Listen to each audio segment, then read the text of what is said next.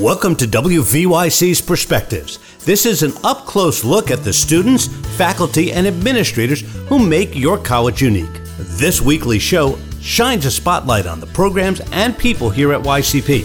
This week's host is Jeffrey Schiffman. And I am talking with Briaunna Embry-Banks. Briaunna is a student here at your college. Senior? Yes. She's a senior. She's also a member of the women's basketball team. But she is the founder of Owning My Blackness. Let's talk about that. Well, first of all, where'd you come up with the name and why did you come up with the name? Yeah, so Owning My Blackness actually came together last year after we did the event Blackout for Black Lives.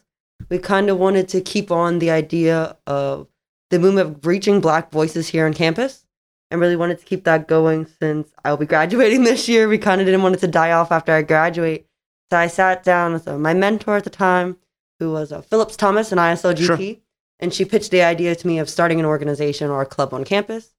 From there, we started testing out names and logos and stuff where we actually came up with Owning My Blackness, also known as OMB.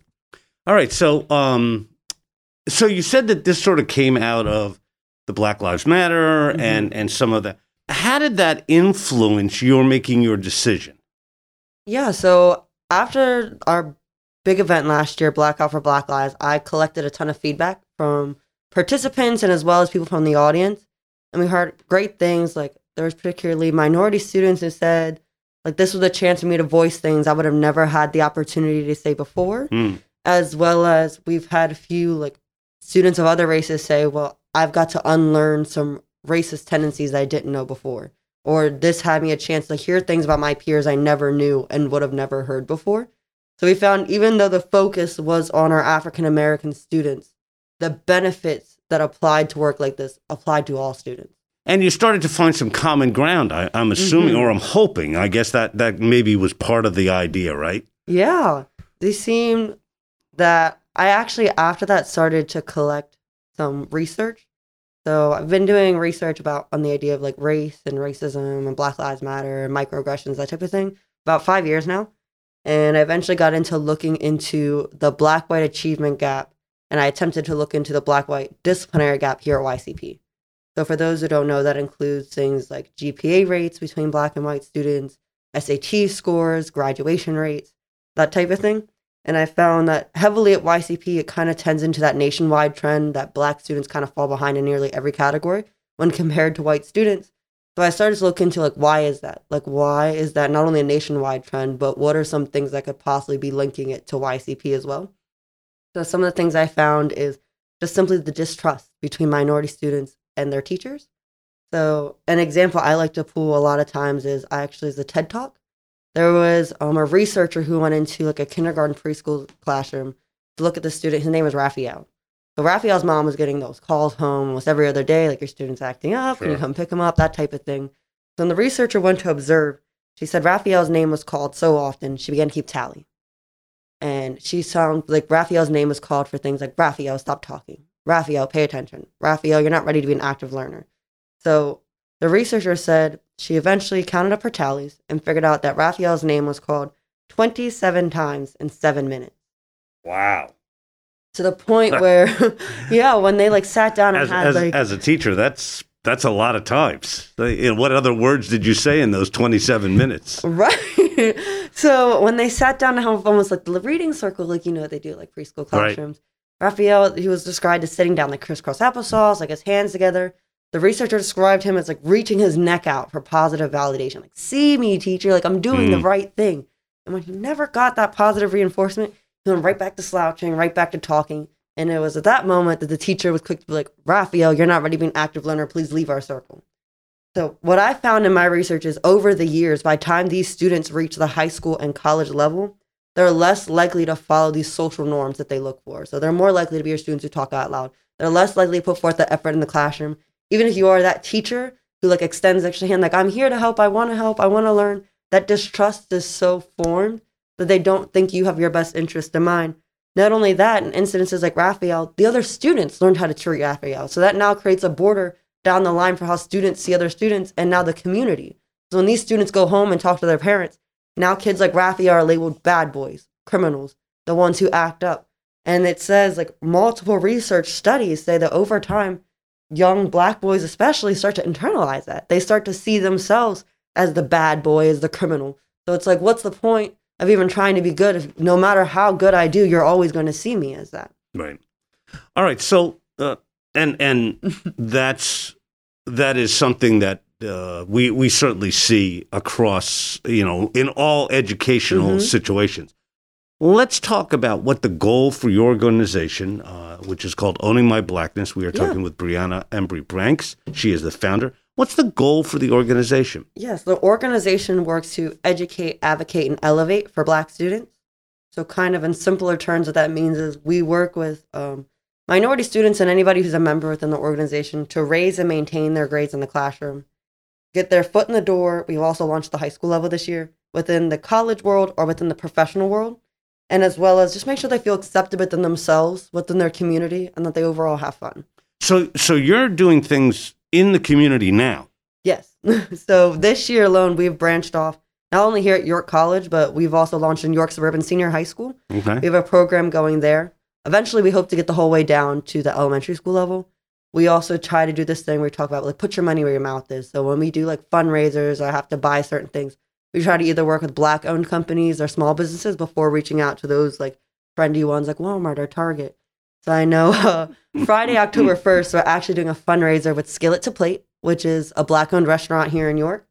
So that day, 10% of what they make will come back to Owning My Blackness, which is kind of like a nice way to pair up the type of thing. That's great. No. You and to also find mentors in the community for potential students who might want to see. Okay, here's a perfect example of a successful Black business and that sort of thing. That's so terrific. Another thing that we have going, like I said, mentioning, wanted to get these kids' foot in the door in the professional world. I've actually started creating over the summer a professional database.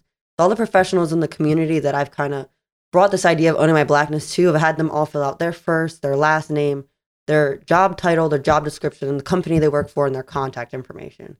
So the idea behind that is, as our OMB members tend to graduate or look for internships or want to interview or something, they can leverage my name or OMB to kind of get their foot in the door. That's great. So on this same database, it also gives an opportunity for professionals, because we know connections is everything in the professional world, for them to suggest someone that they know for us to reach out to that'd be a good connect for us. So that's kind of the idea behind that as well. We also have one of our first events coming up Sunday the 26th of this month, September, Black Boy Joy and Girl Get Up. So for those events, I have selected people from the community, so like entrepreneurs, people who own their own companies, their own businesses. I know Michael Mildrow, who's the Black police chief here in York, is coming. And basically these, like 3 or 4 representatives, community leaders from the area are coming in to have this conversation with us about what it means to be a woman, what it means to be a man, what it means to be a Black woman and a Black man, and the importance of mental health between the gender community and within the Black community. So these are actually 2 separate events, one for girls and one for guys, to kind of open up that conversation about things like an angry Black woman or toxic masculinity. And as you can see, like, as long as the focus is, again, on minority students, that conversation benefits everyone. Everyone could use help on mental health. Everyone wants to know the conversation about what it means to be your gender role. Like, is like toxic masculinity playing a role in how we see men in society today? Like, that's a conversation that everyone can benefit from. Why do you think that an organization like yours is needed in this? In obviously in the college community, but in the general community at large, York City, York County. Well, why do we need something like this? Yeah, so I'm actually local. I'm born and raised here in York.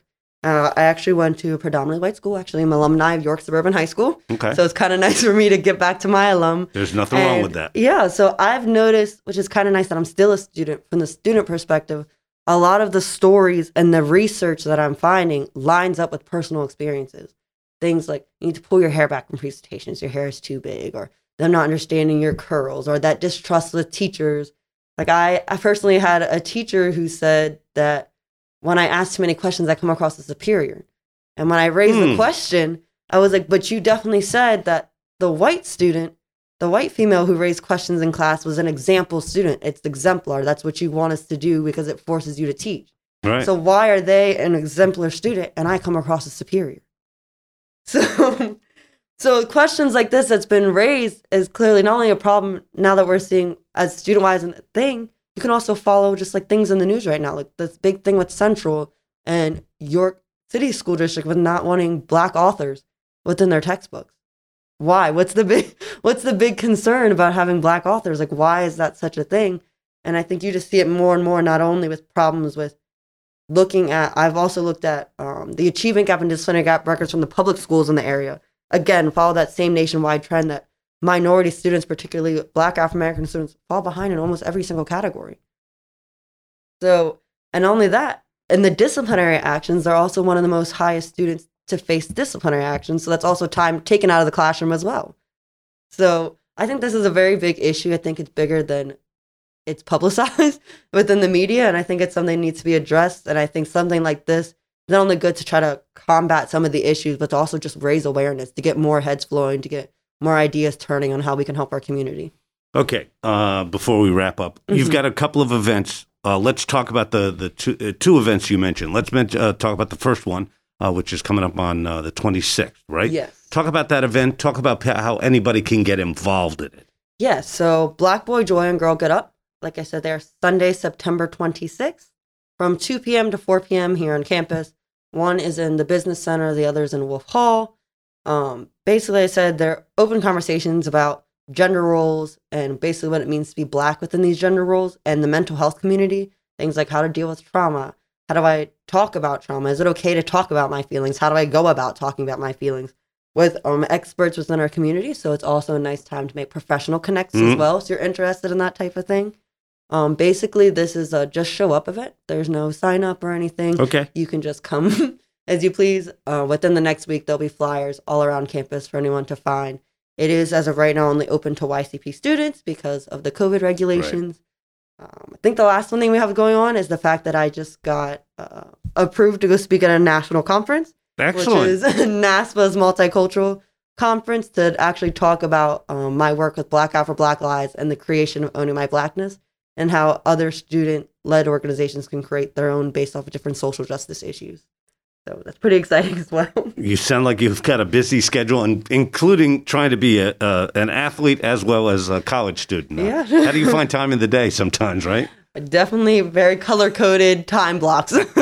Excellent. Briaunna Embry-Banks, who is the founder of Owning My Blackness. Thank you very much for joining us.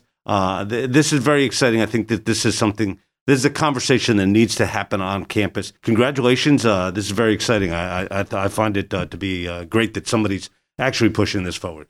Thank you so much. Thank you for having me as well. You're welcome. Thank you. Thanks for joining us for WVYC's Perspectives.